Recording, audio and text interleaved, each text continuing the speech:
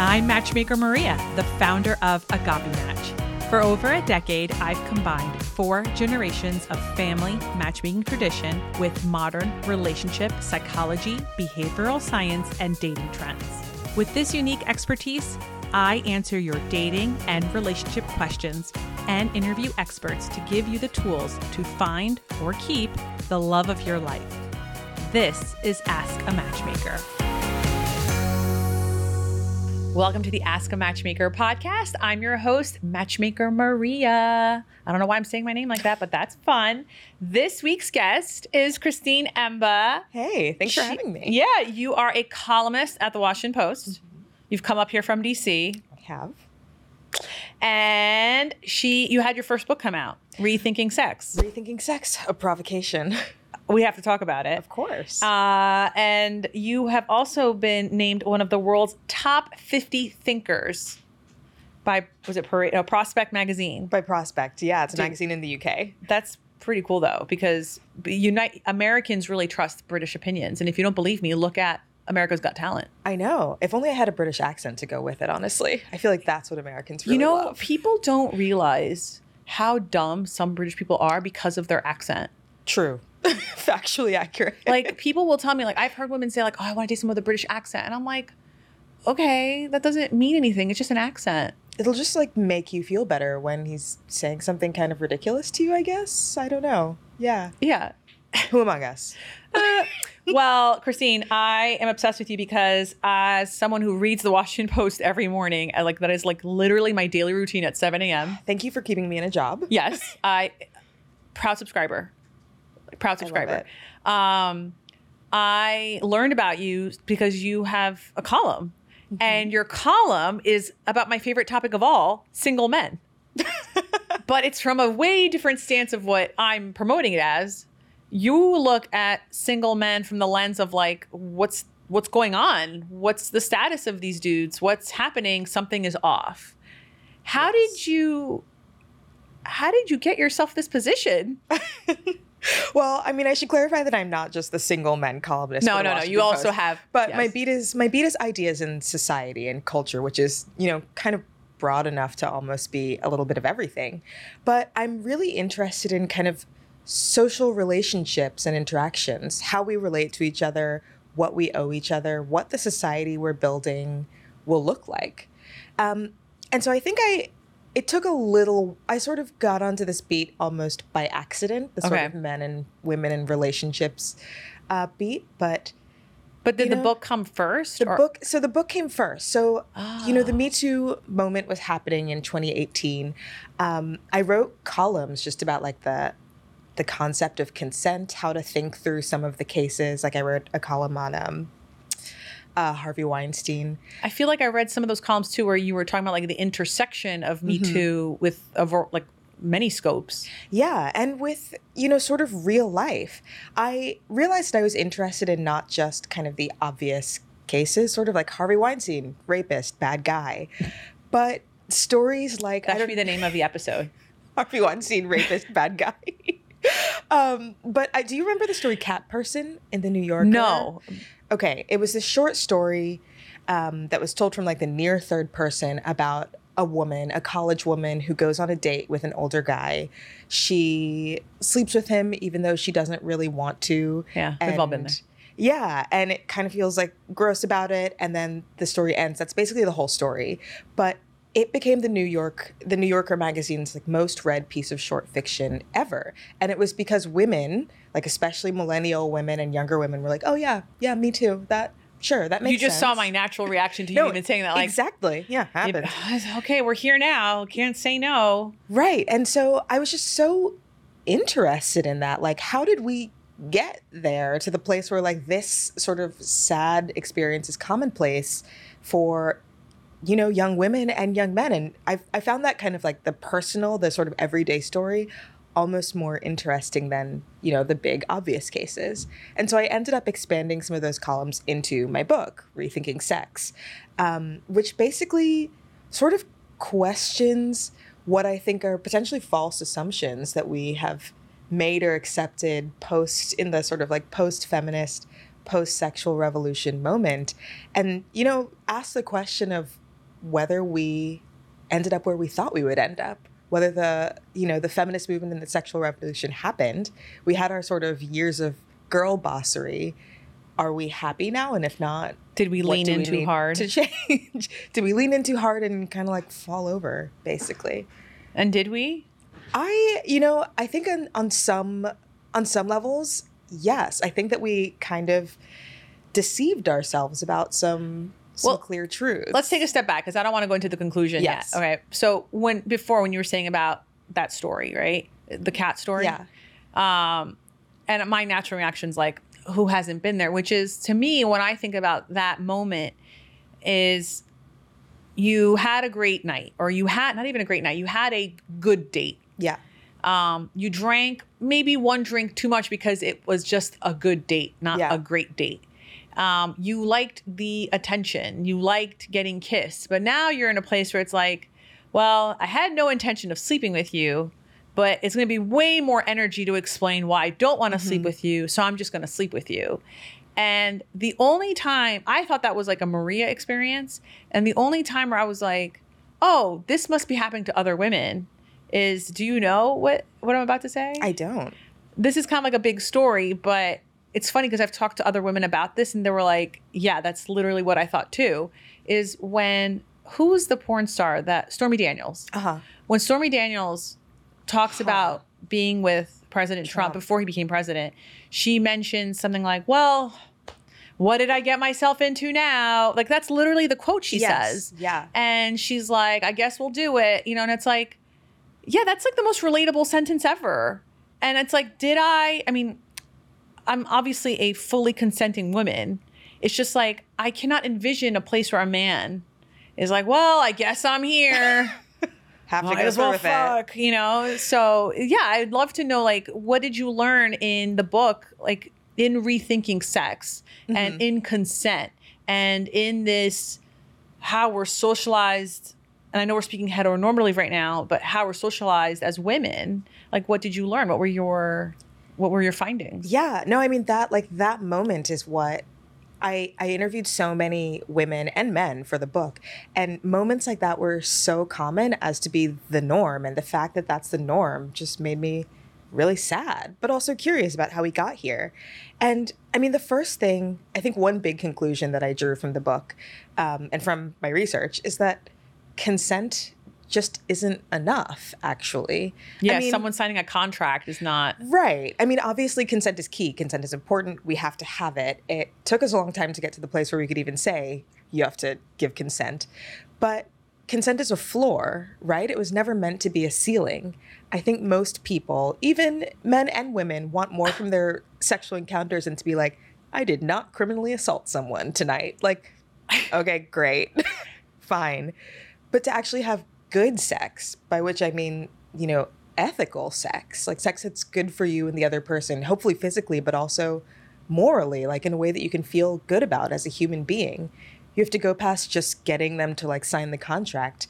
And what I use as the term in the book is will the good of the other, which means care about the other person's experience, at least attempt to, as much as you care about your own. Value their good as highly as you value your own. And then that implies some other things, right? You have to maybe know the person well enough to be able to have some idea of what their good might be. You also have to have an idea of what the good is in this encounter that you're having in sex. Like, what are you trying to do here? What does a relationship mean to you? What does sex mean to you? We actually need to sort of think about these things. And one of the things that I found so fascinating in talking to people for this book was that so many of us never stop to think about it. Like, I would ask people, okay, like what is sex? What do you want from sex? And they'd be like, I don't know. Like, I just never took the time to think about it. And so I just sort of go through the motions that it seems like everybody is doing this. So I just do it. And like, that was another thing too, that, I realized with research and interviews and reporting is just women and men are different, I think. And we're speaking sort of in a heteronormative sense. Obviously there are gender non-binary people who don't fit this norm. But women are socialized to be agreeable, to be Give in. compliant, to say yes. And so even in situations where someone says yes, where there's consent, that doesn't necessarily mean that It's the consent was enthusiastic, that it was good, that it was enough. In your interviews of the people that were like, well, I guess I'm here, going to do it. Did any of these people get into relationships with it? Because anytime I've ever thought that, I'm not dating this person. I'm just like, all right, I'm in a pickle. Yeah. Like, it's easier to just do this than. Yeah, right. It's like, well, I mean, I guess we're in his house now. Like, what am I going to do? Like, leave? Which, by the way, which is so sad. Saying this out loud right now on a microphone, like, is blowing my mind because it's kind of like, it's icky. Yeah. It's like, it's not great. It's like 2 sentences away from like, yeah, I was cool with being raped. Like, that's literally, like, that's how, it's not rape. Yeah. But it's like, basically that's what you were scared of. Yes. Yeah. It's because that's why you agreed to it. Because you're like, it's like, you're like, well, okay, I'm here now. Because for the most part, you're like, well, I could go home, or I'm scared of their reaction if I turn around right now. Which it could be violent, or it could just be like you have to get into some sort of extended dialogue about. We have to go on another date now with a person that I'm really not enthusiastic about. This is why. Do you know that I have the 12-date rule? Have you heard of this thing? I have. Dude, let me tell you, not a single day goes by where I don't get a text message or some video or someone who's like, I got engaged because of the 12-day rule. Because you take sex off the table and it's like, oh, now you don't have this feeling of like, well, I guess I'm here. I guess we'll keep doing this. I guess we'll keep doing this. Yeah. Yeah. No, I mean, and that goes to the sort of like, oh, what does it take to get to know someone, get to know their intentions, get to know yours, figure out what the match is about before moving forward. But really quick, if you are a new listener to this podcast and you don't know what 12-date rule is, follow me on Instagram. There's a whole highlight reel there that's called 12-date rule. With all the thank yous. Read it up. It has thank yous at the end. You've been on it, huh? I have. Dude, I have so many I have not posted. You have no idea. Like, not a single day. I am like so proud of this. By the way, big fan of hoe phasing too. I'm just not a fan of like, well, I guess we're here now, sex, It's like the worst sex. So that was the other thing. And it's like if you come, like if you orgasm, excuse me, it's like you're kind of surprised. You're like, oh, like, wow, okay, that was bonus, nice. I guess. That was nice, I mean, good for me. The other thing that I guess realize, even though I sort of knew it, one of these kind of almost false assumptions that I think that a lot of young women are socialized into is sort of this idea of the hoe phase, frankly. Yeah. Like, there is an assumption that a lot of young women, especially, but also men, but especially women, feel that, like, to be sort of a good, liberated, modern woman, you need to participate. You should be having sex. You should be having lots of it. You should be up for experimentation, up for anything. And if you're not having fun, it's because there's something wrong with you. Like, you're a prude or something. Like, why? Right. I don't understand. Like, what are you complaining about? Right. Like, women should be able to hook up like men and sort of behave like the worst Sex kind in the of City dude. 2002 mentality. Like, I don't. It's not about me personally relating to this or you personally relating to this, but I do think that there is this promotion of like, this is the way to have sex. Like, hoe phasing is the way to have sex, which, by the way, I'm a big fan of the hoe phase. If you want to do that to someone, which, again, it's not a verb, it's not a judgment, okay? It's just going on a date with someone without the idea that this is going to be your boyfriend. Right. You could just have fun and see where it goes, right? And maybe it just goes to sex. Maybe they're just not going to be your husband. That is okay, right? But this idea that, like, if you're not, like, it's exactly what you're saying. If you're not experimenting, you've done it wrong. And it's like, well, you could have fun experimenting in other ways that don't necessarily create penetrative sex. Yeah. Yeah, and this idea of, like, kind of also not having feelings, that, like, women should be able to just that's really be tough, the cool by the way. Girl to, as one. You're quoting Gone Girl now. I am, but I'm also actually quoting, like, a woman who I interviewed in the book who, talked about how she had sort of taken in this idea that she should be able to fuck without feelings.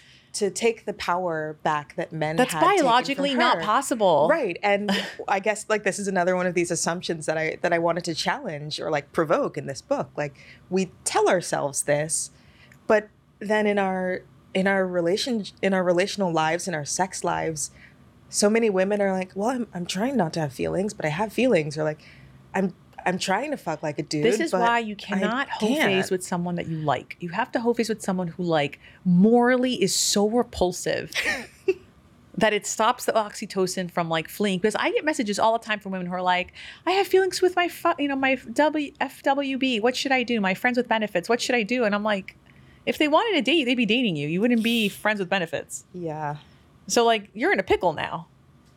Yeah. Find the morally repulsive man. That's who you have sex with.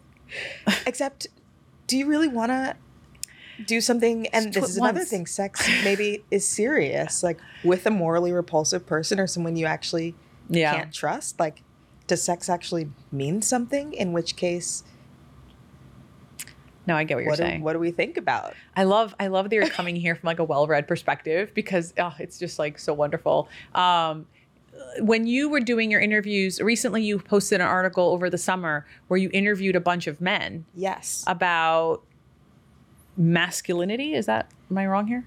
Pretty much. Yeah. So, okay. So in writing Rethinking Sex, I spoke to women and men. And I think that women's stories inform the book more because I was kind of writing from the woman's perspective and sort of saying, right. You're not crazy. This thing that you think is off in our culture, in our sexual culture, is off. It's not just you. Something is going on here. But I was fascinated by what I heard from the guys I talked to. And the main sort of vibe that I felt from them was actually just a general sense of confusion, a sense of like lostness, like they didn't really know how to be. So I was doing a lot of interviews after Me Too, right? Mm-hmm. And I talked to so many men who were like, well, like, I don't know, am I allowed to talk to women now? Should I not? Like, they want me to be feminist, but like they don't. And like, there's one guy who said something I'm never going to forget. He was like, I would never like go up to a woman and ask her out now. Like, asking out a woman in my office. You don't think that's weird? It's like handing someone a loaded shotgun. I was like, that's very extreme. So I know you're a journalist and you have journalist integrity, okay? Mm-hmm. But when you hear a man say, oh, now I'm scared of talking to women, I'm like, I'm scared of you because you just said that. Like, you don't know how to talk to another human being without like assaulting them or making them feel uncomfortable? Well, that was like kind of the thing. It wasn't even, I mean, there are definitely some people who are like, oh, like I would never go out on a woman now because I can't sleep with her. And it's like, okay, maybe you shouldn't be doing that anyway. Like, I don't want to go out with you. But there was a sense of like guys who had grown up thinking that they should maybe be a man in some sort of way. And then that option, like those options didn't really feel available to them in the same way. And so they were kind of lost in like giving up almost. There were also guys who were like, well, my job isn't attractive enough or whatever. And so I'm never going to get a girlfriend. I just watch a lot of porn, I guess. And in general, I think there have been so many social shifts over the past 50 years, many of them awesome, right? Like women have broken down barriers. They're in the workplace. They're highly educated. They're making money. They're allowed to have bank accounts. They're allowed, yeah. We're allowed to buy houses. 70s. Yeah. I told my dad yesterday, I was like, do you know that like, a woman could not have a bank account until the 70s? And my dad's like, what? Like he didn't even realize He didn't even realize it was that recent. Yeah.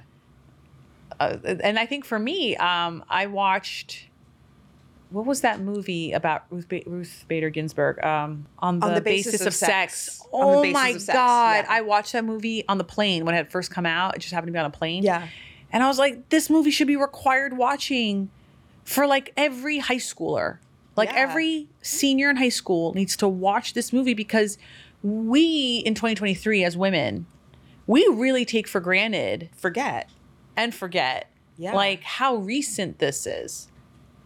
Yeah. No, totally. And like these are great changes, especially for women.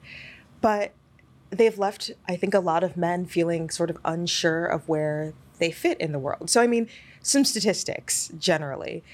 For every 100 bachelor's degrees from college that women get now, men get 74, and the proportion is dropping. There's this piece in a competitor publication, the New York Times, a couple weeks ago about how many colleges are doing like sneak affirmative action for men because otherwise the gender balance on campus is totally skewed. I think they quoted one of my previous guests, John Berger, from the book Datanomics, where he talks about this. And I'm not surprised, but it's also like, I think what John Berger says is like, there needs to be mixed collared dating.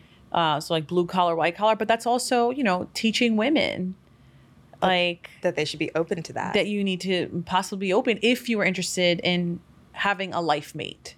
But even when you do that, right? I mean, you also look at the percentage of men in the labor force. So again, over the past like less than 50 years, like 30 years, the labor force has gone from having kind of a steady set of sort of labor jobs, right? Like jobs that were traditionally geared towards men to being focused on automation. Like free trade has taken jobs overseas. Jobs that pay well are often sort of credentialed jobs. And so a lot of men are dropping out of the workforce. Like actually the age range that has the most men dropping out of the workforce completely is from 25 to 34, like prime working age men. And did you see at the time of this recording, the New York Times, the Daily podcast, the episode this week was, "Is College Even Worth It?" That was the name of the episode. And I was just like, Jesus, like, you know, okay. Like, yeah. And I mean, it seems like for a lot of men, for a lot of American men, they had kind of been socialized into this idea that they should be, you know, a protector, a provider, a procreator. But women are earning as much as they are now. Like the jobs that they thought they would have haven't necessarily materialized. There's been this pushback to the idea that men can kind of like do whatever they want, the patriarchy. Feminists are finally coming forward. And it's left a lot of men feeling confused, frankly, like unsure of who their role models are and what it means to be a guy in the world today. Now that you said the role models, in a recent column that you wrote in Washington Post, girl, I'm obsessed with you. Okay. I love it. You talked about those male role models, and one of them was the name Jordan Peterson. Who's like a big freaking deal. Like I didn't realize how huge he was in men who are seeking role models. Yeah. And, you know, to me, I think what I found very interesting in this article, and I want you to talk about it too, is like, was it a therapist that was recommending it too? Yeah. And I was just like, what? Like, it just like blew my mind, like how you were even able to get people saying these things. Yeah. I mean, let's talk about who he is first. Yeah. And then. So, right. So then there are also just like a lot of young men who are frankly growing up without father figures or male role models in their homes or in their communities. And they're sort of trying to figure out on their own how to be a man in 2023. Yeah. And there's kind of a vacuum, you know, of people who will tell them how to do that. And one of the people who has stepped in to fill that vacuum in a really intense way is this guy, Jordan Peterson. So he was originally a psychology professor at like a Canadian university, and he became famous for sort of culture warring, basically. What? I think like the conflict that made him famous was that he refused to use someone's preferred pronouns in his class or something, and then he was like so annoying, censured. Yeah, it's like very unnecessary. It's like then you're just looking for drama. Yeah, exactly. Like, okay, but someone in his class would have. I bet you in that same classroom, he like did roll call the first day, and some guy was like, he said like Michael Smith, and he's like, you could just call me Mike, and he's like, you got it. In that same class, there's just no way there was not a Michael and a Christopher who were like, just call me Mike, just call me Chris. And call me whatever fake name. Yeah, it's like, no, totally, like groping for conflict. But he wrote this book called 12 Rules for Life, an antidote to chaos, which became like a runaway bestseller in 2018.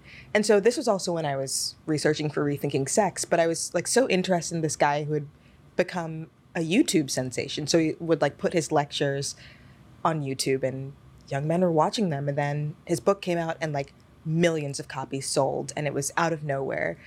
And so I was like, okay, I'll go like see who this guy is. And you went to I went seminar. to a stop on his book tour. Right. Okay. And it was a fascinating experience. First of all, what was the gender breakdown at this? So the gender breakdown was probably 85% men Okay. and 15% women. And the women were all like either moms who had brought their sons in hopes that Jordan Peterson would teach them something, or guys who had been brought by their like long-suffering girlfriends. And I went actually with a colleague of mine at the Washington Post, a guy my gentleman? age. Okay. And everyone just thought I was his girlfriend there to support him. Okay. And then you're saying there was no single women there. There were no single women there. And then what is the age breakdown at this book? I mean, it was mostly young men. It was like teenagers to maybe like mid-30s, I would say, or like a little bit Thank you for taking one for the younger. team, by the way. All right, so tell us what it was like.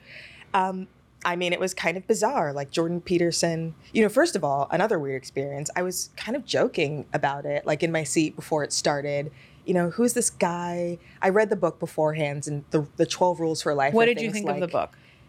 It felt like information that you should have gotten from your dad or your grandfather. Like frankly. What? His most famous rule is clean your room. Okay.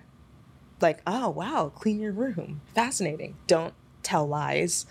But there's a lot of like evolutionary psychology kind of weird stuff. Like, do you know that lobsters are like humans and that all of the female lobsters are attracted to the top lobster? The top one, I've seen that and one, yeah. Human women also love the top lobster.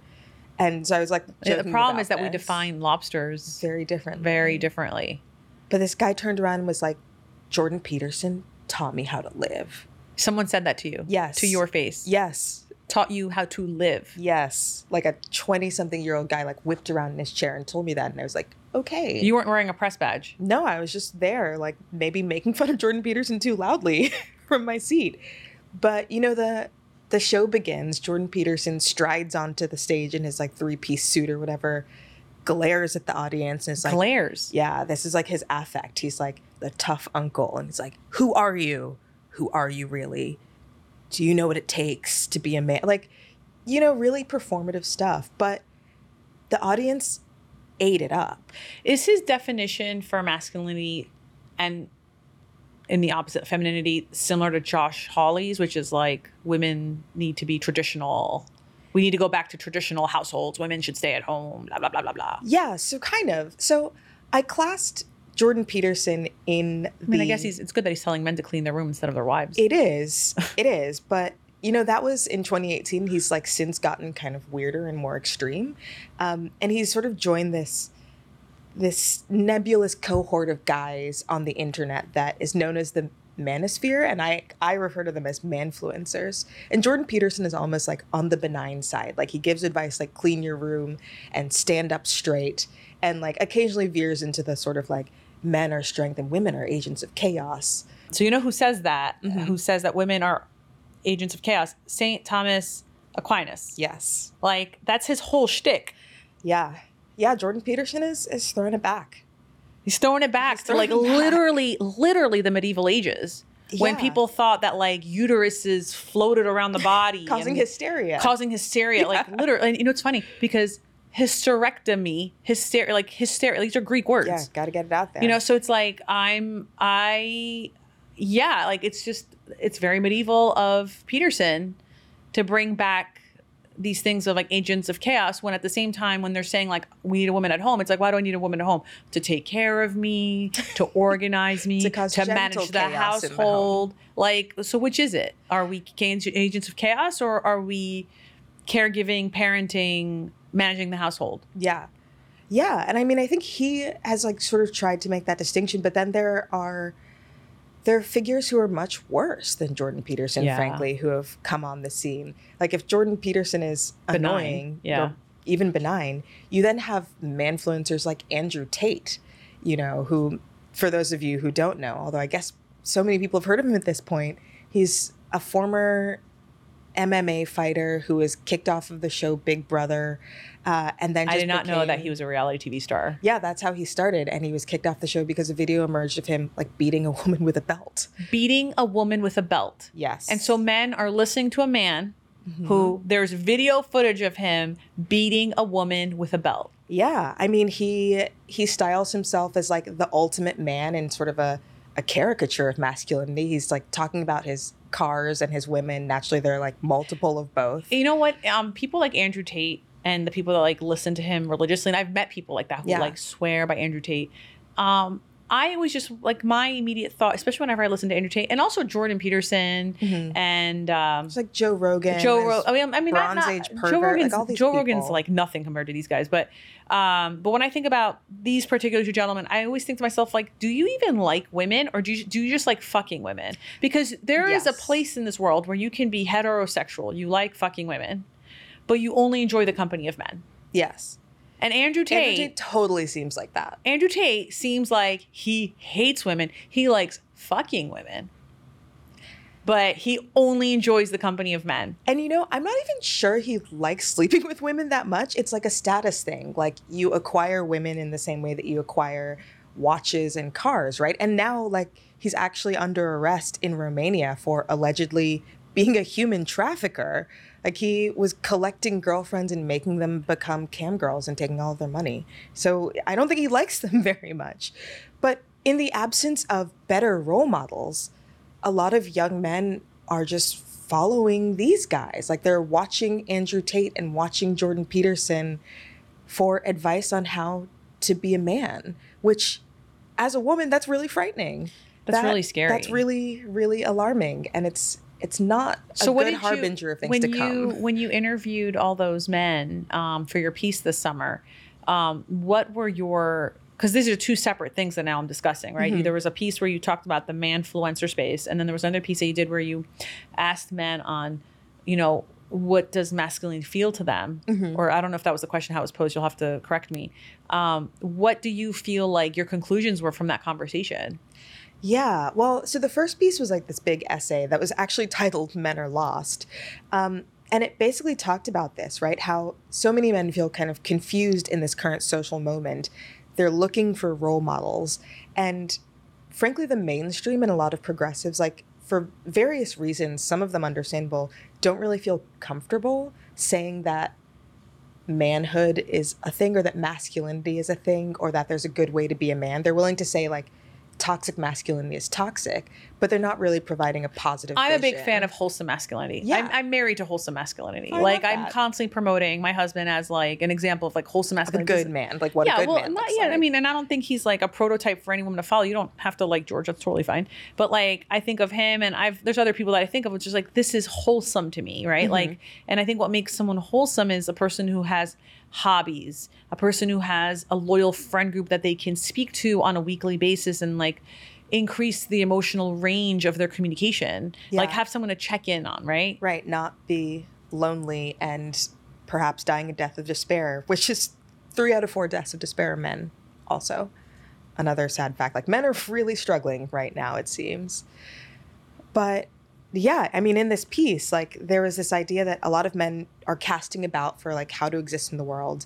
The mainstream doesn't seem to want to tell them anything. They feel this is like their impression. I'm not saying that it's correct, except that being male is toxic and like actually they should just kind of become more like their sisters in some way. But like, when was the last other time? side, Yeah. like there are the people who are willing to say something sort of affirmative about manhood are these guys, Jordan Peterson, Andrew Tate, who like give sort of a terrible definition of manhood, which is basically just manhood is being opposed to femininity in every way, but at least are willing to say, yeah, it's good to be a man. It's exciting. Like there's something specific about masculinity and we'll show you how to get there. And for people who are lost, are there any women in this space that like...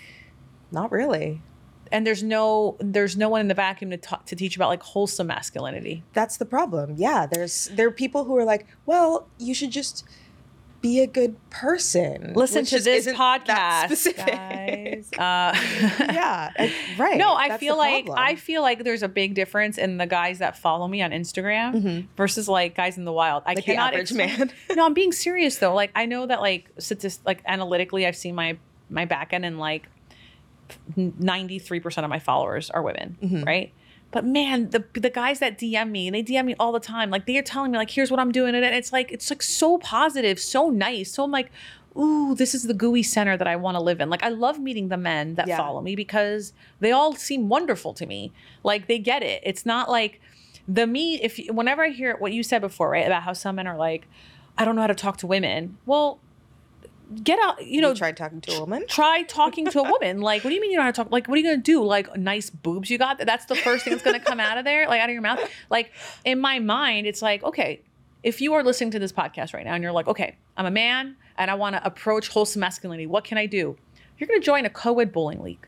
You're going to join a co-ed Toastmasters group. You're going to join some weekly activity that is co-ed that gives you the opportunity to make friends with the opposite sex, not date them, not fuck them, just be normal, be a human, right? And that one domino, it will change your life.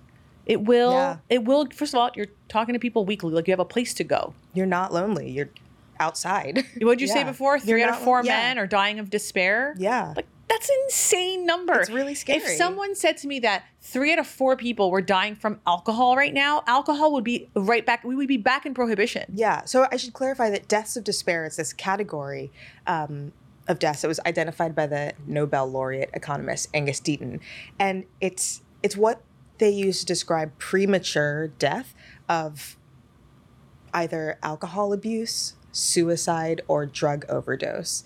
And so they classify this as an opiate crisis. Yeah, these are and the add in things some that sad guns. people do.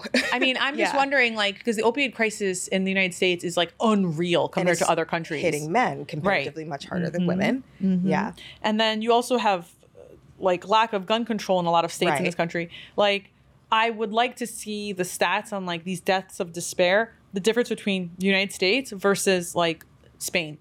Well, so that's why... Which is a distressed economy, by the way. So that's like a good example of like, this has a high unemployment rate. So like when you don't have access to certain kinds of drugs and certain kind of weapons... Well, like this is a side note, but that's the interesting thing. Like that's why this economist kind of won a Nobel for identifying this, because the phenomenon was like, suddenly people in the US were dying younger, like the life expectancy was going down. And this wasn't happening in other places that had distressed economies, had problems. It was just the US. And so he was like, why is this happening here? It's despair. So anyway, That's crazy. And so I'm telling you, like, I think that there is this opportunity for if a man wants to embrace wholesome masculinity, to me, the obvious solution is put yourself in situations where you have to show up on a weekly basis that is co-ed, a cooking class, Toastmasters, tech events, an investment course. Go back to college. Go do a community college course. You know what I mean? Go learn creative writing. Out of the house and offline. Yeah, basically. Out of the house. No Zoom events. Out of the house, in front of people. I remember one of my clients, he joined a poetry club. Oh. Because he wanted to do creative writing, and that was what was available. And I was like, I love that. Dude, this guy met so many women, but he also like became friends with a lot of people. Like, these are good places to go. No, that makes total sense. But I mean, this is actually related to the second piece. So I wrote this big essay about men are lost, kind of what do we do about it? And embedded in that essay was just like a call out asking people to write in and tell me like what is your ideal of masculinity? Like if you had to draw one in your mind, who is it? And the responses poured in. What were they? There were over 300 of them, and people wrote like not just like a sentence or two, but like long multi-paragraph essays. And the examples were so wide-ranging. There were a lot of Mr. Rogers, like Mr. Rogers' Neighborhood. He's hot. But that appeals to me so much. Phil Dunphy is mine. I'm married to Phil Dunphy. He came up too. But there was like Aristotle, LeBron James. Captain Kirk. Aristotle believed that women were inverted men. I say this as a Greek person. I will hate on my own people. He believed that women were inverted men, and if men were not good in this lifetime, that they were reincarnated as women as punishment with an inverted penis. Rough.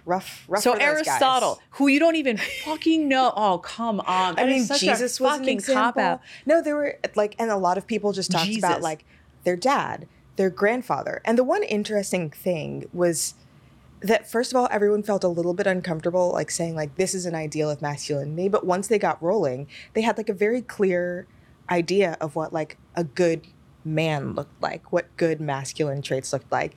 And even out of like all of the different examples, like a really, really wide range of people, there were certain attributes that came up again and again. And it was like being reliable, like somebody who, you know, their family and community could depend on to do their duty. I love that. Using your strength to defend others, especially the weaker among you, and not to harm people, actually, but and to that do doesn't good. be physically. That could be Yes. emotionally, financially, Right. And it was spiritually. not yeah. right. It's not even about like being super physically strong. There was a guy who was like, my dad was like much smaller than I am, but was incredibly intelligent and like did all this stuff to provide for us.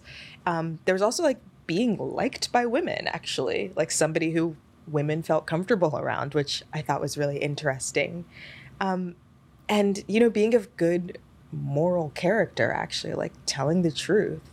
And it was so interesting that there was such a consensus being a leader, like being a good leader, someone people could look up to, that like people kind of knew what they wanted to be, but they weren't sure of how to get there or what that looked like in today's Right. world. I can give you a hack. This is how I found my husband. I basically wrote down a list of the 15 things I want in a potential partner to have kids with. Like I finished that sentence. Because when you start thinking about like, so now if a man is listening to this and you're like, well, you know, what kind of man do I want to be? I want you to think about the kind of father you want to be. Right. And it's going to be all those words you just said. I want to be reliable. I want to be maybe physically comforting, emotionally comforting, intellectually strong. You know, like there's certain things you're going to put in those things. Like what if you're a man doing this exercise, what if you have a daughter? How much does that list change now? Being emotionally intelligent. Yeah. Yeah. Right. So that's what I did to like kind of hone in on like what was important to me because, you know, I was interested in having children. Yeah. And who I have kids with is not only going to impact me, it's going to impact the kids I bring into this world. Yeah. And that's different from like, what would be fun on vacation? Yeah. The beach. You know, Yeah. I need him to only fly business class. Like, this does not fucking matter. But okay. I guess like, I think in like listening to you saying about all these things, I wonder, you know, now for you, Christine, like personally, like, is there a fictional character that you think, because you know what I notice when I think about like fictional characters on TV and growing up, there was a time in the late 80s, early 90s, where we had really strong father figures on TV, Right. because of TGIF, right? We had, and I'm just saying the character, I'm not saying the actor, but like the Cosby Show, that had a really strong father figure. Family Matters. Mr. Winslow, right? Yes. Yeah. The fact that you know Family Matters is just like a blast. I watched Oh my God, Mr. Winslow. And then you had the Full House father, but Bob Saget playing the father figure.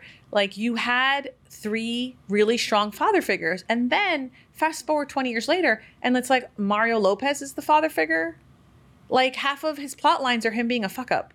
Right. And this was something I mentioned with like the lack of role models, even in popular culture, like dads are kind of like stupid. They're they so like sit on the dumb. couch or dumb. And I hate that. It's like, no, I don't think of my father as a dumb person. I think of my father as like a person I can rely on, who's the stay in his house will always be free. You know what I mean? It's like, I can go to him when I have a problem. But if I know like people could say, oh, that's just TV, but no, I think TV teaches us, right? Watch. And you know what? It's funny I say that because in the 50s, the U.S. government, I don't know if it was U.S. government or some nonprofit, but there was these black and white commercials you can find on YouTube that came out in the 50s that because a lot of men were growing up in fatherless households because maybe they lost their dads in the world wars, they were making these videos where it was showing men how to ask out a woman on a date. That's so fascinating. And like, here's what not to do, and then here's what to do. And it's like, they're just showing you in action, not saying it to you. So it's like, Billy could say, I'm picking you up at 7. You better be ready. Or he can call her and be like, hey, would you like to go to the movies on Friday at 7 p.m.? You know, like, showing men how to be men, right? Yeah. So then I'm constantly shocked when I watch TV. It's like, when are you going to show me fathers? I mean, I have the same problem with Blackish. Whenever I watch Blackish, I'm literally waiting until the plot line shows me that the father did something wrong. He's a mess. He's a total mess. He's a mess. Yeah. And it's like, why am I only encountering put together women? Yeah. And like, is it a reflection of the time or is it informing the time? Like both, I think. I don't know. I guess we'll just have to get Chuck Lorre on here. We'll have to answer to, because I mean, him and Bill Lawrence have created like a lot of the sitcoms that we see, empire right? of sitcoms, and I yeah. think that's why I feel like one of the reasons why Ted Lasso is so popular. He also came up a lot in Right. responses. Right. Yeah. Ted Lasso, by the way, if you ever go on the Reddit for Ted Lasso, all you see is people say how Ted Lasso changed their lives. Mm-hmm. And I am one of those people. Like when Ted Lasso came out, my mom got like really sick. Like to me, how sick she was, it felt like a mountain. It's like, how am I going to even like clear this obstacle? Right. Yeah. And watching Ted Lasso, just like, I remember my brain chemistry like shifted and like thinking about like, just take it one day at a time. And then we're going to take it 1 week at a time. Like I never had that sort of mentality before. Yeah. And I think one of the reasons why Ted Lasso is just so popular that it is because almost all the characters being showcased are a version of what I think is wholesome masculinity. Mm-hmm. I mean, towards the end, and this is not, I'm not trying to like spoiler alert or anything, but did you watch Ted Lasso? I have not watched the last season. Okay, then I can't tell you this. You can just it's Okay, but there. I Okay, deserve this is for not. it This to is be not spoiled. ruining. This is not ruining anything. Okay, this is really not ruining anything. But like in season 3, you see this relationship that Roy Kent has with Jamie, and with Keely that you are convinced towards the end of the season that this is going to become a throuple. Okay. Because these men show love to each other, that they're willing to not even fight over a woman. They're just like, we'll let her choose, but I'm like, it just kind of leaves with like, oh, is she going to choose both? Because these men love each other.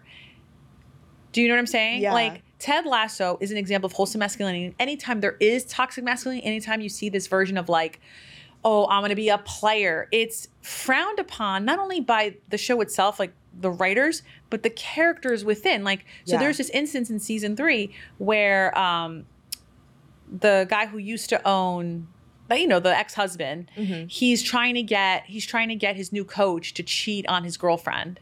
Like he's trying to give him this opportunity, like he's like pushing these women on him. And he's like, well, I don't want to cheat on my girlfriend. So he just like leaves the party prematurely. And then you see him that he quits his job over this, that he has to heal from this. And I'm just like, this show is amazing. Like if you are a man and you want to understand what wholesome masculinity looks like, here it is. And I love that it's a sports show because I think sport athletes do have a bad rep. And it's like, well, and I'm not saying that Ted Lasso is an accurate portrayal of this life, right? Just as much as Bill Cosby is not a accurate portrayal of households in Brooklyn in the 80s. Fair. But it is something that an audience can see and strive for. It is. And one of the things that's interesting too about Ted Lasso being the example, and one of the things that I noticed like in reading the response to this piece, is that men want to learn from other men. Right.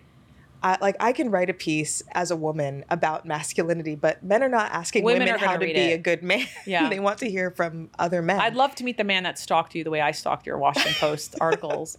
Do I want to meet him? I don't know. I don't know. I'm mixed on that. But yeah, I mean, I think men are interested in what women think because a lot of them want to get with women and want to know what women want. But in talking to men and hearing from them and talking to experts on this, like it does seem that men learn more by just like seeing someone else being a good person, seeing someone else who they respect calling out a guy who's doing a bad thing, than just like being told like do this, not that. And they do want to hear from other men. So Ted Lasso kind of fits that perfectly. Did Ron Swanson come up? Yes. And Ben? Who's Ben? Leslie Knope's. Oh, that guy. Ben Wyatt. You know, no, it was when that show came up, it was Ron Swanson. Yeah. Wow. Yeah, I think like having a skill of some kind was also a thing that came up a lot. Who's your character crush? So I'm a huge nerd. And it's Loki. I can tell it's Loki. It's Loki, isn't it? No. It's more nerdy. So there is this series of British novels for boys called Horatio Hornblower. Okay. And like the BBC did a mini-series, a Horatio Hornblower mini-series featuring Ioan Gruffudd that came out like in the 90s. And I borrowed these from the library when I was a kid and just became obsessed with Horatio Hornblower. And so he's like a young man who joins the King's Navy during the Napoleonic Wars and like learns how to sail and goes on adventures and like supports his friend and gets into fights with the guy who's cheating at cards. How old are we talking here? How old are you in this situation? I was probably like 11. Dude, this is like... You were reading that at 11. You know what I was reading? I was reading Fear Street by R.L. Stein. This is why I'm fucked up. Keep going. Well, I watched the miniseries before I read the books, and the books were for children. But no, it's like just this like noble young man of good character who like helps his friends and rescues ladies and then rises to become a captain in the British Navy. And I was like, this is a man. This is a man. He can like climb the mast and also dance with women. I love that. And so Horatio Hornblower. For me, I will say it was Bill Cosby on The Cosby Show. Interesting. Like, what about him? The character again. Yeah, of course. I always have to like iterate this. Yes. He's married to this big time lawyer. Mm-hmm. They have all these kids. They have a shitload of kids. They do have a lot of kids. And they're all different ages. So this woman just never catching a break, okay? But she's still working. But she's working. She's a lawyer. She's working hard. And he's working. And they're just like supporting each other. And they're just like on the same page.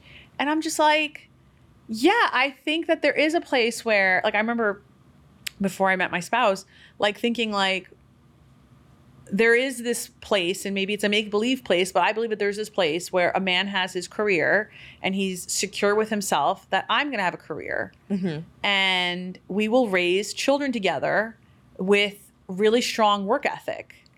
Yeah. And so when I made that list that I was telling you about, like, here's the 15 characters, you know, some of it kind of looks like Bill Cosby, like the character again. Look, it's not my fault, all right? He named the character after himself. What do you want me to do? Yeah. Wait, no, Bill Huxtable? Huxtable. Why am I saying Cosby this whole time? Because like we all associate the Cosby Show. Because it's not the Huxtable Show. Yeah. It's the Cosby Show, right?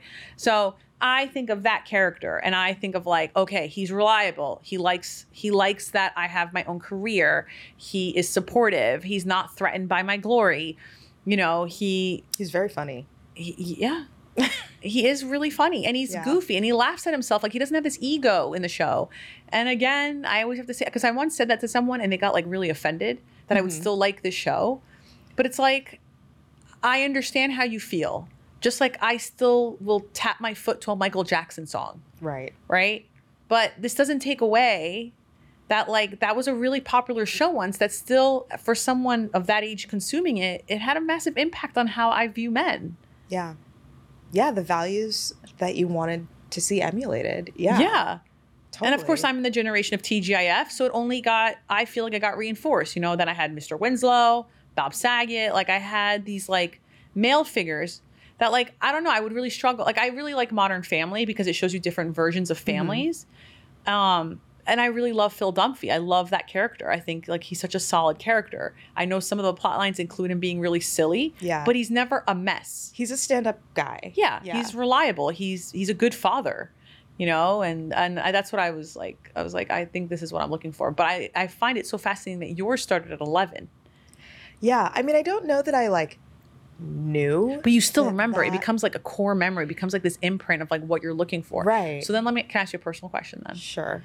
Which, I mean, that was a personal question, but like, do you find that, like, do you feel like that version of the man that you read when you were 11, this knight in shining armor sort of guy, this leader, is this who you've been looking for in dating? Have you ever thought about this? I have thought about it. I don't think it's a knight in shining armor thing that I'm looking for, because I also am not necessarily like a damsel who needs to be saved from the Spanish Armada or like whatever he was doing. Sure. But there is still something about like a person of like really strong character who is like decisive and capable, like gets stuff done, who's intelligent. Like, yeah, I guess I'm still looking for a Horatio Hornblower. Okay, it sounds like you're looking for a planner. World. Are you a planner in your circle group, or are you the plannee? No, that's the thing. I feel like I'm looking for someone who is complementary in areas where I'm not. So I'm like not a good planner. There you go. You just like, we just found it. So that's it. You're the plannee. We got to find you a planner. Yeah. Let me know. I'll let you know. Thank you again for coming to the Ask a Matchmaker podcast. This conversation has been so illuminating. I really appreciate you. I have loved being here. Thank you. And I heard you launched a Substack. I did. christineemba.substack.com. It's where I'm just going to be publishing my thoughts that don't make it into the post and maybe some hints into big projects, next book, stuff like that. I love that. And you're based out of DC. I am based in DC. Yes. All right. So we got to hit up DC. We got to support Christine on whenever her WAPO articles come out. And also her new Substack. I will include the link to your Substack in the show notes. That way people know where to get, so they can become obsessed with you like I'm obsessed with you.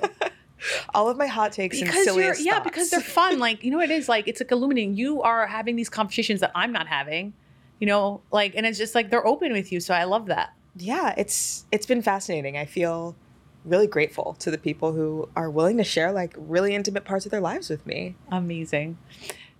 Thanks again for coming. Thank you so much for having me. And thank you for listening and watching, because this is on YouTube now, the Ask a Matchmaker podcast. I'm your host, Matchmaker Maria. If you don't follow me on Instagram, you should, at Matchmaker Maria. You know, this podcast also has an Instagram where we have really fun clips. You should follow that too, at Ask a Matchmaker. And of course, if you enjoyed this episode, you should subscribe. Be lovable, but more importantly, be likable. See you next week.